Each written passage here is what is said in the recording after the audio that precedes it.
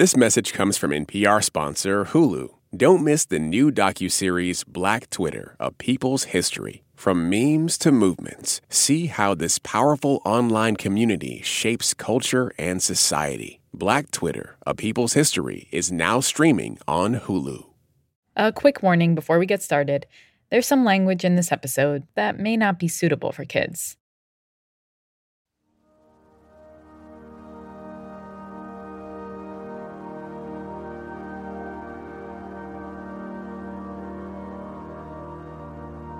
We've become bored with watching actors give us phony emotions. We're tired of pyrotechnics and special effects. While the world he inhabits is, in some respects, counterfeit, there's nothing fake about Truman himself. No scripts, no cue cards. It isn't always Shakespeare, but it's genuine. It's a life. Fade the music up.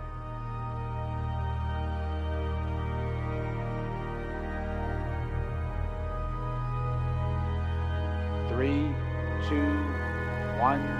Quick cut to F-Boy Island. Women have been forced to tolerate the manipulative douchebaggery of F-boys for far too long. And that's why we're here. Welcome to F-Boy Island. Okay, fade the click down. Ladies, the three of you are hoping to find love. F-Boy Island is a reality TV show set on an island where three women try to find the nice guys among a group of self-proclaimed F-boys, or players. And the clip we opened with is from the fictional movie The Truman Show, in which a guy unknowingly grows up in a world completely manufactured for TV. Bet you didn't see that quick cut coming. It's a classic throughline move. Start with a bang to hook the listener's attention. We thought it was a clever way to draw in both diehard reality TV fans and skeptics who weren't sure if they were going to listen to this episode at all. Why are we telling you all this? Well, you'll have to keep listening to find out. Nothing like a good cliffhanger, am I right? Cue guest tape. My name's Galoka Bolte. I am a reality TV casting director for the last nearly 20 years. We spent over an hour getting to know Galoka before casting her for this episode, and another hour interviewing her. But you'll only hear a handful of sound bites from her. I started out in the grand old days of reality TV. Music in something playful. My first sort of significant project that I worked on was season 2 of Joe Millionaire. And since then, I've gone on to cast everything from MasterChef to work on Let's Make a Deal to RuPaul's Drag Race to F-Boy Island to $1 Million Listing to The Real Housewives of New Jersey. It kind of runs the gamut. I absolutely love casting F-Boy Island. So during the casting process, we are asking people about the most sort of rogue, rascally things they've ever done and trying to figure out what's their story, what's their motivation for being there.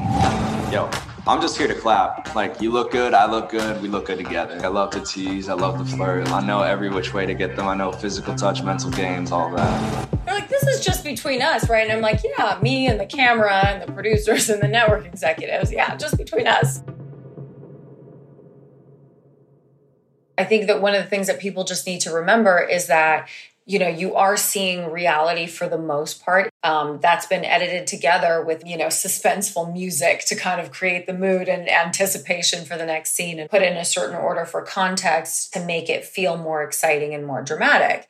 If you watched the unedited footage all the way through, it would be quite boring. Cue suspenseful music from the top. Bring in a clip from The Truman Show, something that really gets the listener invested. We accept the reality of the world with which we're presented. It's as simple as that.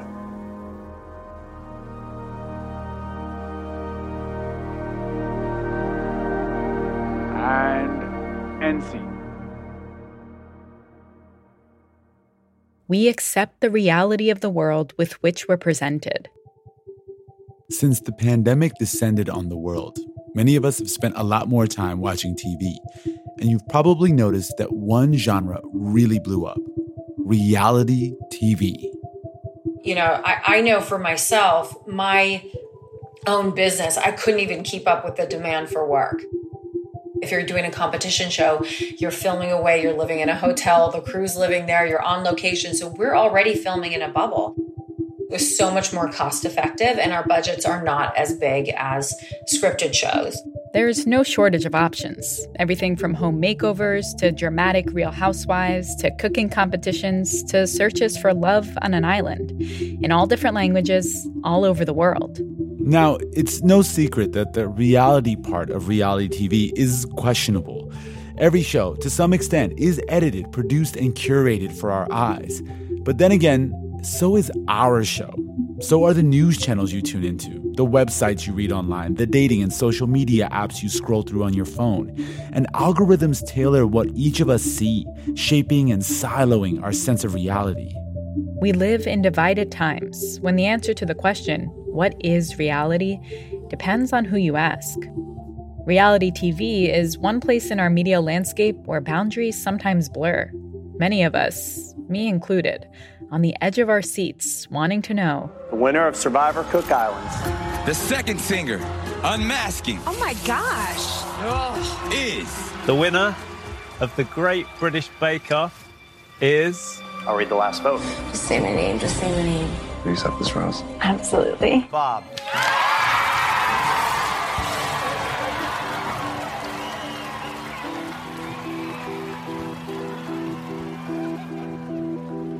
News, entertainment, relationships, politics, our lives are all deeply affected by the editing of reality. So in this episode, we're going to filter 3 themes of our modern world through the lens of reality TV: love, the American dream, and the rage machine.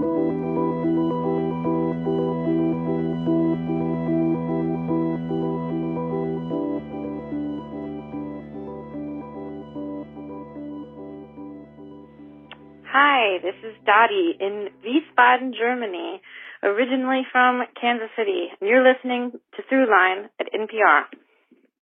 This message comes from NPR sponsor Hulu. Don't miss the new docuseries Black Twitter, A People's History from Onyx Collective and Hulu. Directed by Prentice Penny, executive producer of Insecure, Black Twitter, A People's History tells the story of how Black voices found a new home online and blossomed into a force for change while laying down some hilarious tweets along the way. From the memes to the movements, see how this powerful community shapes culture, society, and politics. Black Twitter, A People's History is now streaming on Hulu.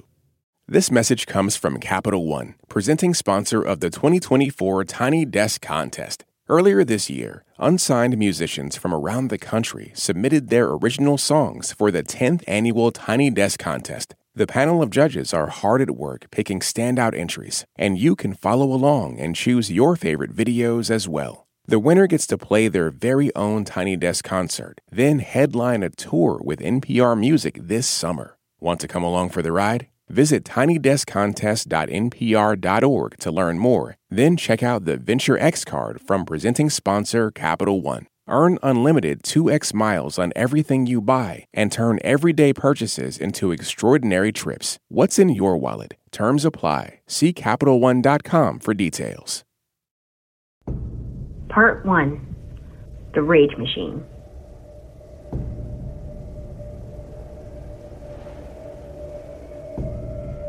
Imagine you're a peasant in the time of the Roman Empire. You might be feeling some anger towards the people in the upper classes because you want what they have, and there's no way you're ever going to get that. So you know that you are going to live and die as you are.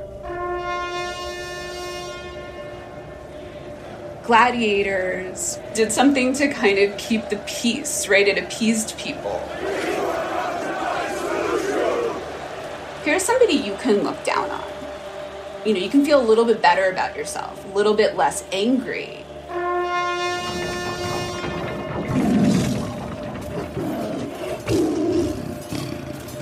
Similar emotions, you know, that people might feel in terms of that expression of anger, you know, watching 2 Real Housewives scream at each other.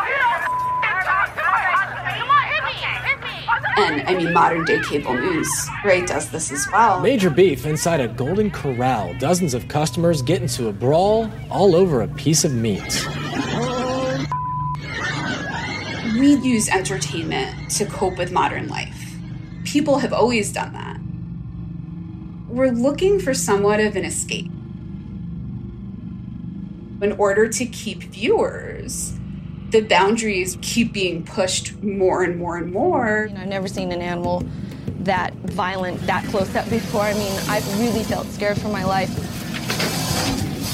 So now our appetite for those types of pseudo blood sports has really increased. I'm Joe Rogan, and this is Fear Factor. The stunts you're about to see are extremely dangerous and should not be attempted by anyone, anywhere, anytime.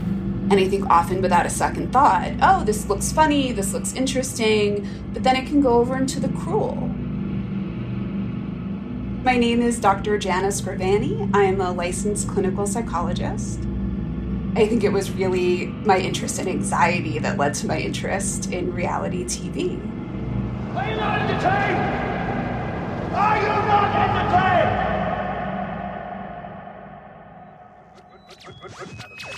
Good. Wait for the cue. Everyone here is waiting for the same thing, the stroke of midnight. Happy New Year 2000. This is Survivor. At the dawn of a new millennium, audiences flocked to theaters to watch a new movie called Gladiator, set in an era when real-life blood sports were entertainment, and a reality show debuted on American television that launched the pseudo-blood sport era of reality TV. It was called Survivor. Bring in Survivor executive producer Mark Burnett. Survivor is a morality play.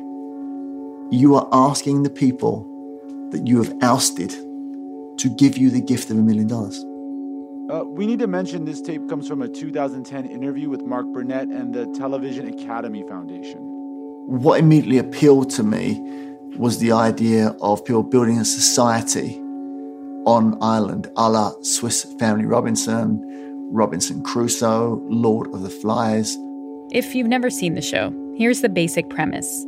You're on an island with a bunch of people you've never met before, divided up into competing tribes, and you have to find a way to survive. Sure, there's also a TV crew there, but you're still pretty much on your own, trying to build shelter, start a fire, find food. All you're given are the bare essentials, a few tools, and a bag of rice, in case your search for coconuts and fish comes up short. The tribes compete in physical challenges, and the losing tribe goes to tribal council, where one person is voted off by everybody else.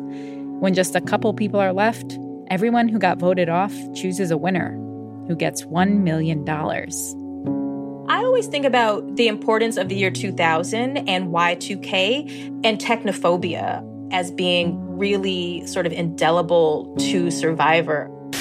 I don't know that it's necessarily going to be a computer problem. I think it's going to be a social and people problem. There was a lot of social anxiety about the fast and the rapidly increasing pace of technology and how that is impacting everyday life. Have we become so dependent on computers that our society is at risk if they fail?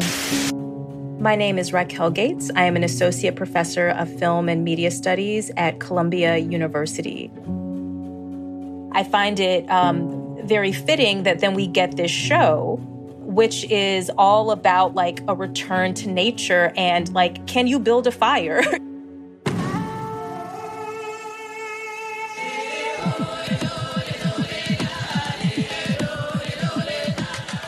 I came from, a working class neighborhood in Miami, so I'm like, how bad could it be? To quote The Lion King, I laugh in the face of danger.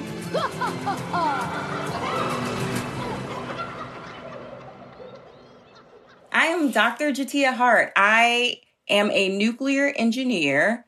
I was on Survivor season 28.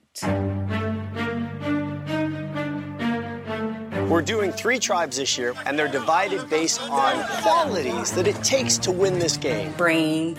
I don't know the damn name. Beauty, brains, and brawn. Brains, Broody, brawn. I'll do that one time again just because I'm sure I messed it up. I absolutely had a holy fucking shit moment. I'm hungry. Actually, the hunger was not the worst part. It was that I felt like nobody was being nice to me. Not only the people I was playing with, but I felt like the crew hated me. You know, like when you walk into the cafeteria and you sit at a table and you just feel like people are just barely fucking tolerating you? No. Flat side. Yep, like that. As a Black woman in engineering, I've been at that table a lot. She has the decisiveness of a leader. She has the bossiness for sure, but she doesn't exactly have it all here. I felt kind of like a cog in the machine.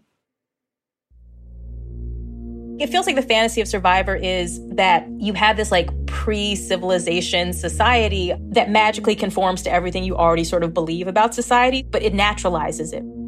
So it's not like producer interference. It's not sexism. It just so happens to be that, you know, young dudes dominate the game over and over and over. In my tribe, I was the youngest woman. And that, to me, is a position of weakness in any society. It's a show where you're supposed to vote people off, right? You're supposed to form a bond, a connection. And a very real bonding connection is shared history and shared experience. It's very easy to other people. In my season, 3 Black people, there were only 4. 3 Black people went out in a row. And I was like, if I'm gonna go home, I'm gonna go out with a bang. Why they had people guarding you? I was like the mental patient, and then you left the mental patient alone, and I went crazy. You think listeners will get that J'Tia's dumping her tribe's only bag of rice into the fire as an act of revenge? It's what happens when you leave crazy people alone. It's entertaining. It's TV. So I don't feel bad for it. I wish I'd have been more careful talking about mental health. I think part of it was I was feeling like they were treating me like something was wrong with me. Everything that you saw on the TV show happened, but there were a lot more things that happened that you did not see that they have to boil down. And I understand they had to make a character, they had to make a story.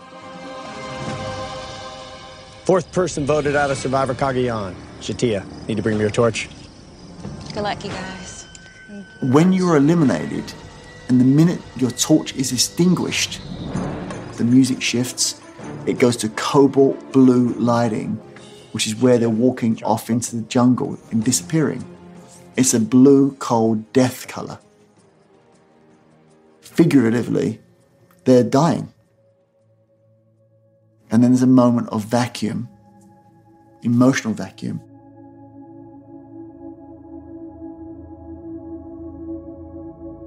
Reality television is really predicated on sort of playing on our emotions. The emotional connection is the primary goal of reality television as opposed to some other forms of media. What keeps people coming back to reality television is there has to be some source of conflict and tension. So creating anxiety. Actually, what I'd love to do is take a little trip through psychological history. So let's go back.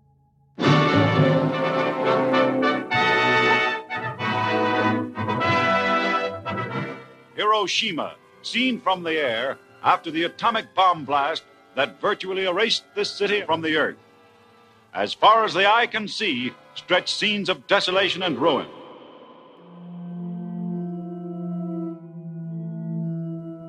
Coming out of World War II, where, you know, not just this country, but the world had witnessed some of the most awful atrocities that one can think of. I still have that smell of burning bodies, you know, in my nose. It smells. It's terrible. You know, people were still grappling with questions about the Holocaust. Ashes. All the ashes. There was a real desire, especially in this country, to sort of understand, like, what makes people do the things that they do? Could ordinary people do evil? It is May 1962. An experiment is being conducted in the Elegant Interaction Laboratory at Yale University. The idea is that We're going to record people being people and placing them in very sort of strange, bizarre situations. The subjects are 40 males between the ages of 20 and 50 residing in the greater New Haven area. And that's going to teach us something about what makes people tick. The Stanford Prison Experiment, the Milgram experiments.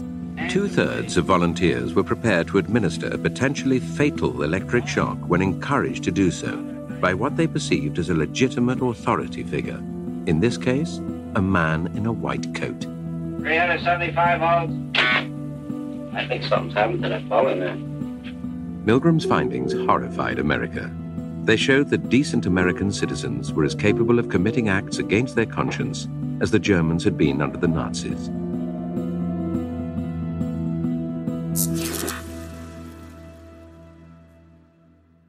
There's disagreement around the interpretations of these experiments, but knowing that that's in some ways foundational to what eventually becomes reality television, I think is really helpful, because even if it gets diluted or, warped, there's always this idea of we're going to help you understand why people do the things that they do or how people live.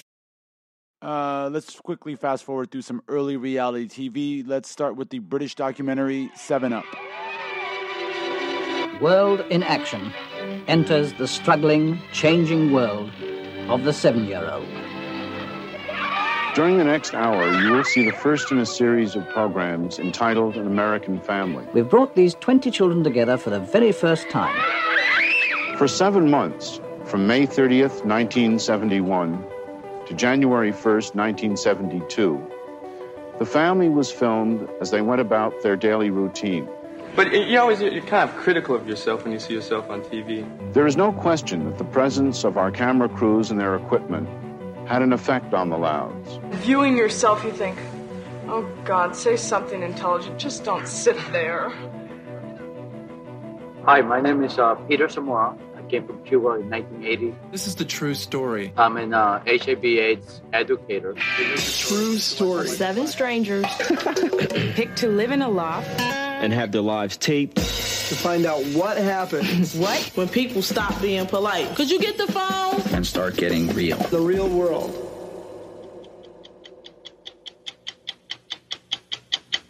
The revolution begins here. Stand by, ready 3, take 3, mic cue. 3, start to slow zoom in a little bit. Roll tape, take 3. When you get to the 90s, we have the proliferation of cable channels. MSNBC. Fox News Now, the news you need to get your day started. We've sort of moved out of the period of broadcasting, like sort of back in the day when there were only 4 networks. And suddenly, there's tons of networks, and networks have to figure out how they keep people's attention. No justice, no peace is what they're chanting. The news media itself becomes incredibly sensational. If it seemed like war yesterday, the reinforcements showed up tonight. A truck bomb exploded in front of a government building in Oklahoma City. We've got some breaking news. The space shuttle Columbia was going over North Texas. Details still emerging of the accident in Paris at around midnight involving Diana, Princess of Wales. And news media becomes a form of entertainment in a way that I think is really different than it had been before. 911, what are you reporting? This is AC. I have OJ in the car. One thing we have been noticing, again, is a very slow pursuit followed by numerous highway patrol vehicles. Enter the so-called Dream Team, Simpsons all-star defense, including his most trusted ally, Robert Kardashian. If it doesn't fit, you must acquit. Because what do those channels exist for? They have to get the image. They have to get the picture. They exist to make money. Later on, sort of say, I couldn't help myself. What do they make money on? They make money on advertisements. What do you need, right, to make money on advertisements is you need viewers. How do you get viewers? Simple recipe. Shock had turned to fear. You make them really scared. Fear that the few possessions that Andrew had spared would be stolen by looters. You make them really angry. The Army stands guard, M16s in hand. And then you promise them that you can make them, that they have to keep tuning in order to keep themselves safe. The devastation. Some of the pictures might be shocking, but the rage machine is such a great term for it. It's just churning, fear, rage, the promise of relief. Sifted through its debris and counted its dead. Over and over again. And seen up close why they call it terror.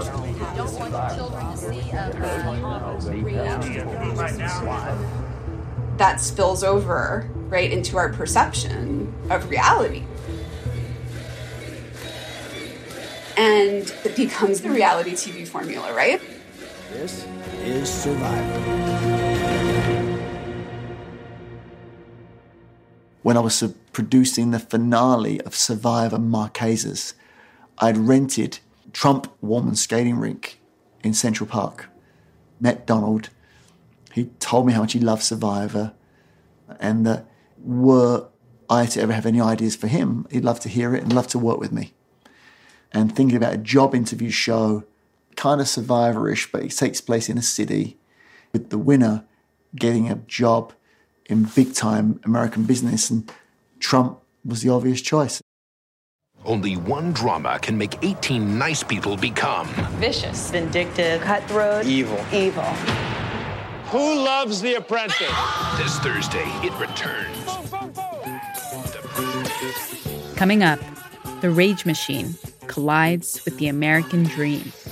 It's like the American dream on speed. I'm Sierra, and I'm calling from Chachoengsao, Thailand. You're listening to Throughline from NPR. My favorite reality TV show is Survivor. I have, in my head, the sound of the host Jeff Probst's voice yelling, "You've got to dig deep," and honestly, does remind me that I'm more capable than I think I am. Support for NPR and the following message come from PBS. PBS invites you on a trip to the future. A Brief History of the Future is a groundbreaking series filled with hope and possibility about where people are today and what could come next. From tech to tradition, from climate to culture, from science to spirituality. Join futurist Ari Wallach on a journey around the world as he meets the brilliant minds and brave pioneers remaking people's futures for generations to come. A Brief History of the Future. Stream now on PBS and the PBS app. This message comes from NPR sponsor Hulu. Dive into the chilling new Hulu original series, Under the Bridge, the riveting adaptation of the acclaimed true crime book. Based on shocking true events, Under the Bridge tells the haunting story of a murder that lays bare a small community's darkest secrets. Go deep into the hidden world of the town's tormented teenagers as detectives race to solve the sinister crime. Starring Riley Keough and Lily Gladstone, Under the Bridge is now streaming with new episodes Wednesdays, only on Hulu. This message comes from The New Yorker. Grab your coffee and join editor of The New Yorker, David Remnick, as he presents a mix of profiles and storytelling that the publication is known for every Tuesday and Friday on The New Yorker Radio Hour. Listen and follow wherever you get your podcasts. Hey, it's Ramteen here. Before we get back to the show, the end of the year is coming up, and we're reflecting a bit here at Throughline. We have loved bringing you episodes and reporting about everything from the Supreme Court shadow docket, house music, the allotment of tribal lands, and so much more in 2023, and we're really excited about everything we're going to dig into in 2024. This is where we want to say a big thank you to our Throughline Plus supporters and anyone listening who already donates to public media. We could not do this work without you. Your support ensures that everyone has free access to reliable news and podcasts, including those who can't afford to give this season. And to anyone out there who isn't a supporter yet, right now is the time to get behind the NPR network, especially with journalists gearing up for an important election year. Supporting public media now just takes a few minutes and makes a real difference in what's possible moving forward. So join NPR Plus or make a tax-deductible donation now at npr.org/throughline. Thank you. Part 2. Will the real Slim Shady please stand up? And so, my fellow Americans, ask not what your country can do for you. Ask what you can do for your country. I am a real American. I'm on that mountaintop, and I'm waiting for you, Andre, in the Halston garden. When pro wrestling was first a thing, everybody thought it was real.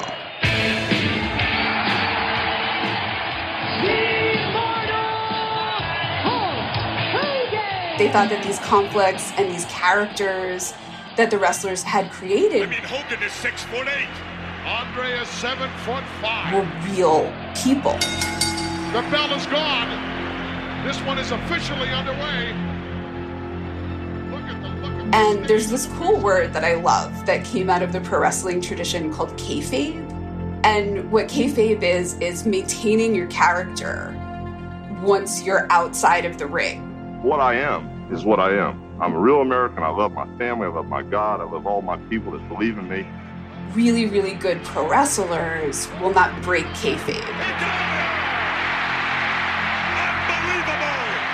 world's heavyweight champion, Hulk Hogan, has proven to everyone what he's made of. So there's always this kind of question, right, about what is performance and what's reality. And I think it's no accident that one of the other things, right, that Trump was sort of heavily involved in before The Apprentice, and I think during, was the WWE. He would make regular appearances. So when I think of this idea, right, of keeping kayfabe, I don't know what is his reality and what is he projecting. Your grapefruits are no match for my Trump Towers. People developed a parasocial relationship, right, a one-sided relationship with these people, but there's a great amount of distance between us.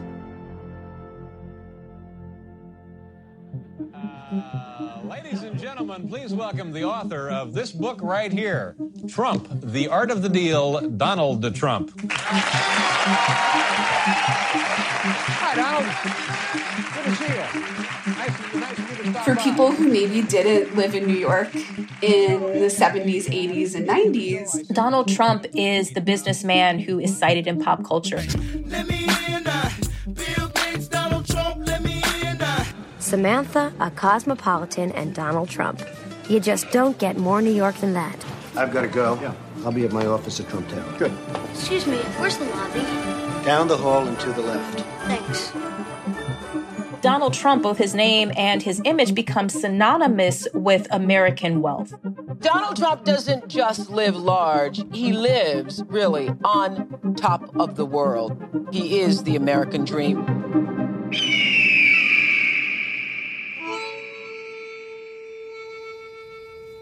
There's more than one version of the American dream. The early form of the American dream, which I would actually sort of connect to westward expansion, is the idea that any young, able-bodied white man can come and own land, right? And sort of build a home for himself and his family and own something. I pledge allegiance to the flag. The next iteration of the American dream is that, any immigrant, if you come here and you work hard, you can make a really nice life for yourself. Indivisible, with liberty and justice for all.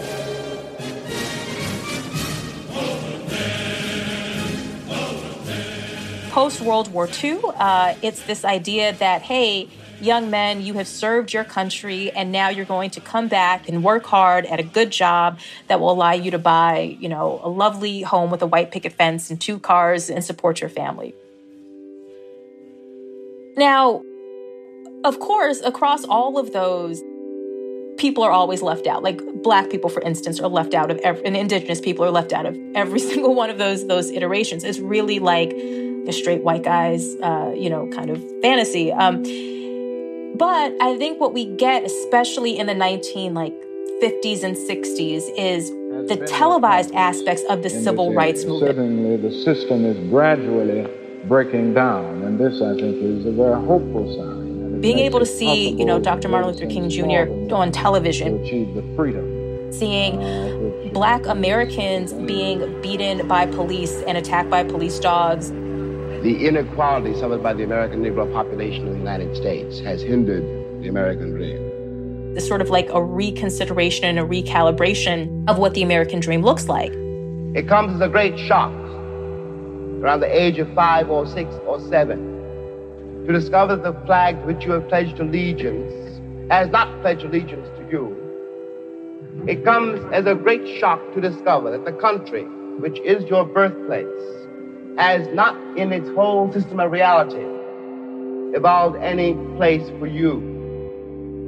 And in the 80s, there's almost like this return to that 1950s ethos, but like a doubling down on it. We can, and so help us God, we will make America great again. And the dream itself being unbridled wealth, but also unbridled power. That's that thing that makes the 80s and the rise of Donald Trump really tantalizing for a lot of people, both in the 80s and subsequently. By the turn of the century, Donald Trump's larger-than-life persona had begun to fade. Before The Apprentice, Donald Trump was kind of a washed-up businessman. He had declared bankruptcy, his casinos had failed. So when the opportunity to host a new survivor-ish business show came up, he suddenly had a chance to revive that persona. Kayfabe for the 21st century. My name's Donald Trump, and I'm the largest real estate developer in New York. I own buildings all over the place, model agencies, the Miss Universe pageant, casinos, and private resorts like Mar-a-Lago. I'm looking for The Apprentice. People assumed, or Trump supporters at least, that if he's a wealthy, successful, powerful businessman, you don't make $1 billion being an idiot. He must also be really good at everything else. I think he's smart enough to run the country. I grew up with my family loving Trump. He's got a little Reagan in him, too, which is always a good thing. So make America great again. Make America great again. The forgotten men and women of America will be forgotten no longer. That is the heart of this new movement. And then bringing it all back to the rage machine. As the Trump campaign helps stoke America's outrage, get her out of here. Protesters have always been part of the cost of doing business. Anxiety, fear, rage. That little catchphrase is the candidate's version of what The Apprentice used to say. You're fired, you're fired, you're fired. And then promised he was the only one who could help. This, in fact, is our new American moment. There has never been a better time to start living the American dream. See, it is the reality TV formula, right? During the years when Trump went from apprentice host to president of the United States, reality TV also got a makeover, thanks to a couple factors. Reality television itself is becoming sort of focused on celebrities in a way that it hadn't been before. Some jabroni just asked my daughter on a date. That would be awesome. No, she's not going out with it. Not as long as my name's Hulk Hogan. The Writers Guild of America went out on strike, and we took our And a writer's strike in 2007 led to a boom in new, cheaper-to-make, unscripted reality TV shows. Kim, would you stop taking pictures of yourself? Your sister's going to jail. Kim came into her prime exactly as social media was becoming the way of the world. That's lightning in a bottle, timing. Hi, my name is Jeff Jenkins. I'm the founder of JJP, Jeff Jenkins Productions. I've been the executive producer of Keeping Up with the Kardashians and all of its spin-offs for the first decade of its existence. 911, what are you reporting? This is AC. I have OJ in the car. Okay. Mr. Kardashian was one of the attorneys representing OJ, and that unique last name, Kardashian, was kind of broadcast around the world. If you grow up with that and it's seeping into your pores, it just becomes part of who you are. When I first saw video of the entire family, that bell goes off. Maybe Keeping Up with the Kardashians is the reality Brady Bunch. I hate you all. Welcome to my family. Kim, right here. I'm Kim Kardashian. Kim, Kourtney, Khloe, Kris, Bruce Jenner, Rob, Kendall and Kylie, baby sisters of a second marriage.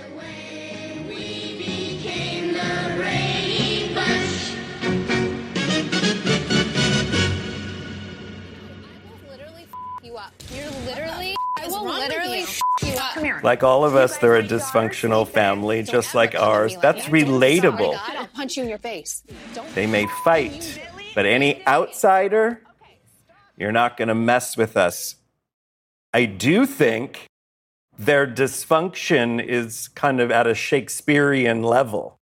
Kim and Kris headed for divorce just 72 days after tying the knot. Khloe was in rare form, especially when it came to her ex, Lamar. The world got its first look at Caitlyn Jenner, the Olympic hero turned reality star. Hair appears to be styled like an afro. Teens are using a shot glass, prescription bottles to plump up their lips like Kylie Jenner. Critics say that the photos are an example of cultural appropriation. Kim Kardashian breaks down in tears over her marriage troubles with Kanye West on Keeping Up with the Kardashians. They're coming up on being the longest running reality show period in history. And they have built a multi-billion-dollar brand off of sharing their lives. Some have nicknamed them America's royal family. Others see them as more of a brand than a family. And that, at least, isn't totally new. We're so used to seeing the Queen as head of state. There's almost something unreal about her. It's actually her family that make her real. The divorces, the scandals, the family. And back in the rifts, 1960s, John F. Kennedy, who came to power at the same time TVs became a fixture in every American home, used his made-for-TV smile and charm to captivate the country. People just really not only loved Kennedy, but developed a parasocial relationship with his family. People wanted to know everything about them. And the gossip mill was always turning with some new story. Did Kennedy smoke pot? Why was the Queen of England mad at Jackie? Was Kennedy having an affair with Marilyn Monroe? Folks like Marilyn Monroe, perhaps unwittingly, were in some ways also living in a reality show. But what makes the Kardashians different is they didn't start as politicians or actors or singers. Their story began with a high-profile murder case and a sex tape. Cue Ray J, Sexy Can I? I'm just kidding. We're going to keep it classy. And the reality TV machine transformed them into one of the most influential families on the planet, a symbol of a new version of the American dream, one of wealth, excess, and celebrity, tailored for a world where we ourselves are branded content. But making it work is a dream that's attainable for only a very few. The facts bear out that there is very limited economic mobility in our country. But because of American exceptionalism, individualism, pull yourself up by your bootstraps culture, people really believe that they can. The trade-off? Constantly having a camera track your every move, watching you in your most vulnerable moments, and letting the world judge you for it. Kim, whose destiny is this experience of being on television and sharing, had very few boundaries. She will reassure me, no, keep rolling. Honey, I'm the Marilyn and the Jackson. What is performance and what's reality? Welcome. You've got mail. When I think about myself as a teenager, first on the internet, what was the number one rule? You don't share personal information about yourself with strangers on the internet. And, fast forward 20 years later. Goodbye. What are we all doing? We're sharing everything about our lives with strangers on the internet. Everybody has a smartphone. Everybody has a camera on them at all times. There's this intense expectation that not only are you going to record every aspect of your life, but that it's going to look absolutely perfect and beautiful. and there's no end. Just keep scrolling and scrolling and scrolling forever and ever and ever.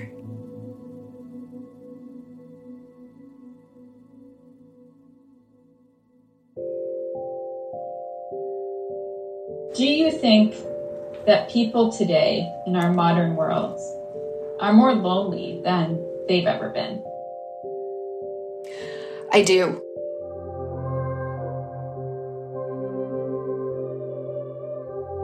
Coming up, the realities of love and loneliness.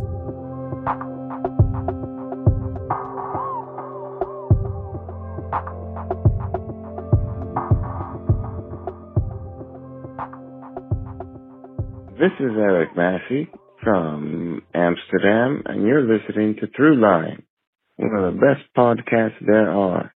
This message comes from Capital One, offering commercial solutions you can bank on. Now more than ever, your business faces unique challenges and opportunities. That's why Capital One offers a comprehensive suite of financial services, all tailored to your short and long-term goals. Backed by the strength and stability of a top 10 commercial bank, their dedicated experts work with you to build lasting success. Explore the possibilities at CapitalOne.com/commercial, a member FDIC. Part 3. You found love in a hopeless place. I almost sang the Rihanna song, but I wouldn't do it because I feel like that would be the take you use. Here he is, The Bachelor. Why on earth are you doing this? I was thinking that I want to meet someone great. Well, really the easy part is going to be meeting these 25 women. The tough part is deciding which 15 you're going to invite to get to know you a little bit better. These are real women, and they are really looking for a husband. I mean, if this is going to be a fairy tale, how perfect would that be?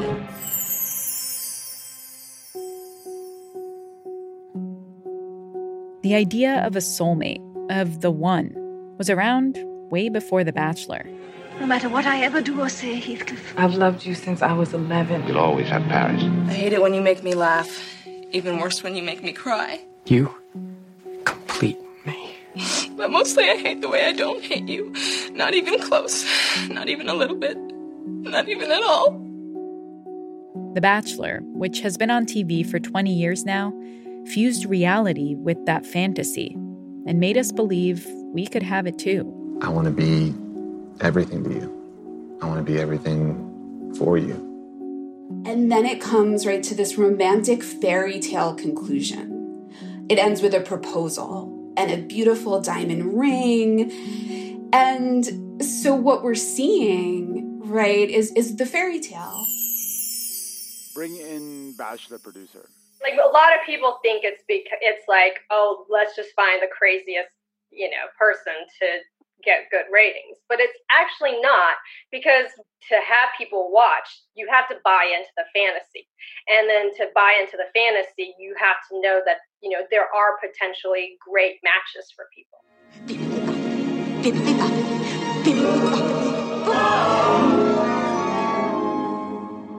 Sometimes when something's really hokey, it almost gives us permission to get lost in it, because it's kind of like, this is silly, right? We all know this is a construction, right? Okay, now that we've gotten that out of the way and we suspend disbelief, it allows us to sort of lower our defenses and kind of fully indulge.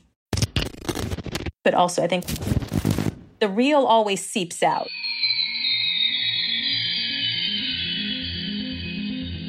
Even before the pandemic struck, this was the lonely century. Technology has led to substituting online connections for offline in-person connections. And ultimately, I think that has been harmful. The lonelier we get, the more seductive the fantasy that we'll find real human connection becomes. And the easier it is to feel invested in shows like The Bachelor, where the engagement ring is the ultimate grand prize. We have our favorites, right? Our proxies, who we want to win, who we start to form parasocial relationships with. And as modern love becomes increasingly online and competitive, reality TV has evolved to mirror today's dating dilemmas. In my head, it is really easy to sift out F-boys, but y'all be so confused and be like, how did this happen? Oh my God, I thought he was this. And it was like, sis, is you blind? And that is why we're here.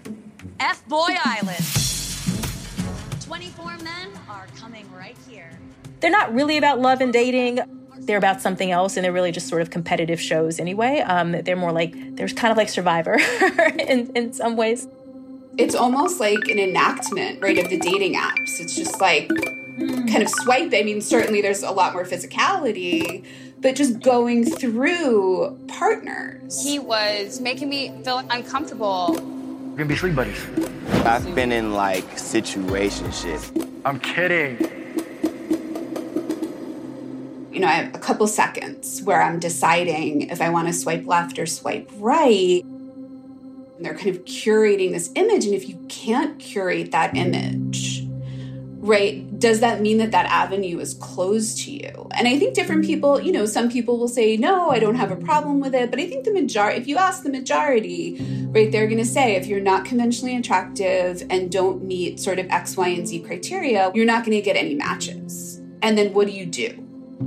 Right? Where do you go to actually meet somebody that you can make a connection with? That question has led to frustration, hopelessness, and a sense of grievance that's flourishing online and reflecting back into our TV shows. Cue the rage machine. Again. You interrupted our date because you couldn't handle me and her alone. What's mine is mine, and what's yours is mine. That's not fair. And I don't want to. We might experience, right, this emotion, right, of Schadenfreude. It's such a great word. It's happiness at the misfortune of others. When they get into fights, when they get too drunk and embarrass themselves. You've embarrassed me in front of everyone. You've made me look stupid in front of everyone. So yeah, I'm gonna react. I'm gonna defend. I think that it's fascinating that a lot of contemporary shows around love are much more focused on relationship dynamics. 90 Day Fiancé, Married at First Sight. This is a revolutionary new social experiment. This is the first time an experiment like this has ever been done in the U.S. 4 experts intend to use scientific research to arrange 3 marriages. Essentially, what happens after people find each other, as opposed to treating marriage, for instance, as the ultimate goal or the end of the story, right? We're kind of like picking up after Cinderella and Prince Charming get married and being like, so what were the expectations like now that she was back in the castle? Like, what happened then? Why, it's like a dream. A wonderful dream come true. So sick of this. Go away, then go away. Are you happy? No. The fantasy is breaking down. And to keep us hooked, reality shows about love are acknowledging more and more just how hard it is not only to find human connection, but to sustain it. Like, I really would love it if you could just kind of like get more into like a husband mentality. Those quieter moments when people are having a conversation about, I can't believe you did, like, that's when the real slips out. Like, what's your expectation? Do you think you're just going to build me into who you want me to be? Like, I view these shows as acknowledging for viewers a growing cynicism, quite frankly, around like traditional models and narratives around love and around relationships.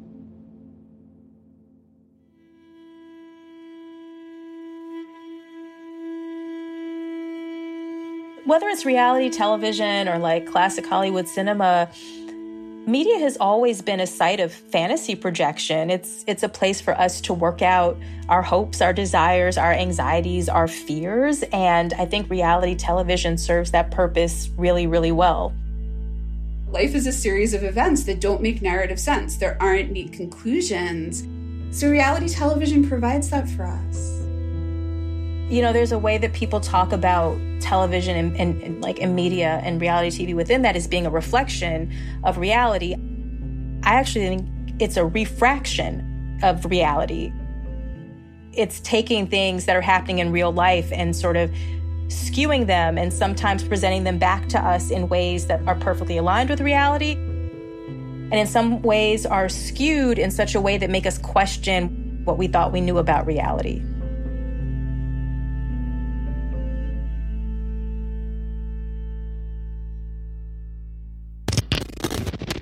Okay, Cue the final scene of The Truman Show when the show's creator finally speaks directly to Truman after televising him without his knowledge since the day he was born. I have been watching you your whole life. You can't leave, Truman. You belong here. Say something. Well, say something, goddammit. You're on television. You're live to the whole world. Bring up Throughline ending music.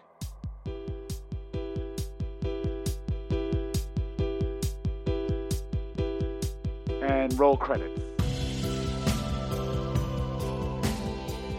That's it for this week's show. I'm Randa Abdel Fattah. I'm Ramteen Arablouei, and you've been listening to Throughline from NPR. This episode was produced by me. And Lawrence Wu, Julie Kane, Anya Steinberg, Yolanda Sangweni, Casey Minor, Christina Kim, Devin Katayama, Amiri Tulloh, Jennifer Etienne. Thank you to Cher Vincent, Nigeri Eaton, Tamar Charney, and Anya Grunman. Fact-checking for this episode was done by Kevin Vocal. This episode was mixed by Gilly Moon. Music for this episode was composed by Ramteen and his band Drop Electric, which includes Anya Mizani, Naveed Marvi, Sho Fujiwara. And finally, if you have an idea or like something you heard on the show, please write us at throughline@npr.org. Thanks for listening. This message comes from NPR sponsor Vuori, a new perspective on performance apparel. Clothing designed with premium fabrics, built to move in, styled for life. For 20% off your first purchase, go to vuori.com/NPR.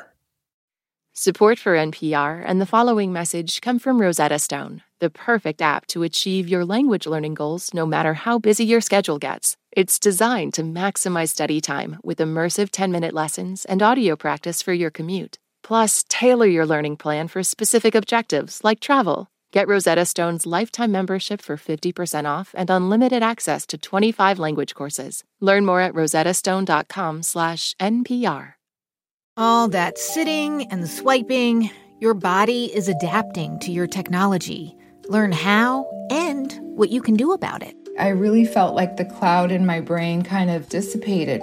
Once I started realizing what a difference these little breaks were making, there's no turning back for me. Take NPR's Body Electric Challenge. Listen to the series wherever you get your podcasts.